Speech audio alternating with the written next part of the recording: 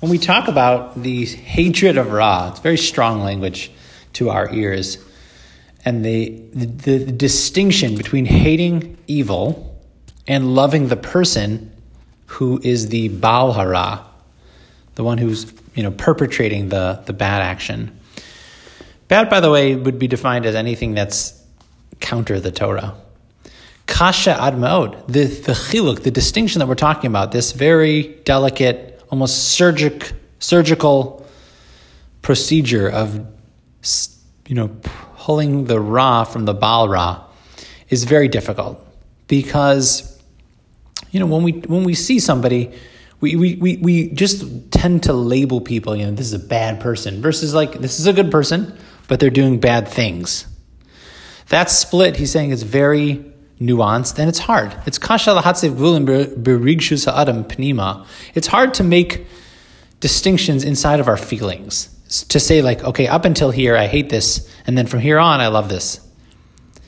So, and he points out that he heard from his Rebbe, Rav Nassan Tzvi Finkel Zatzal, the original, the mashgiach of the Slavatsky Yeshiva. He said they heard this. He talked about this point a lot. This distinction between parts of ourselves, the part of ourselves that loves the person but hates the Ra. Now he points out, and this is something he pointed out in Destroying Amalek as well. Lo kol harotza lisno es chaver b'shvil aver shavar rashai lisnoso.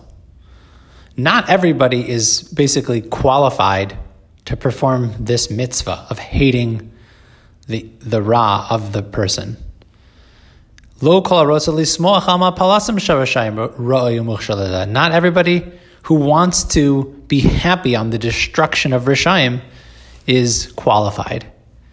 Because if the person themselves is not batuach ba'atzmo shehu tzadik gamor me'avera zu, if the person themselves is not certain that they are a tzaddik in the area in which the person who's doing the evil thing is perpetrating. So let's say a person says, look, hey, that's terrible. That person speaks Lashon Hara all the time. And I'm so angry at it. And I hate the fact that other person speaks Lashon Hara. And I love that other person, but I hate the fact that they speak Lashon Hara.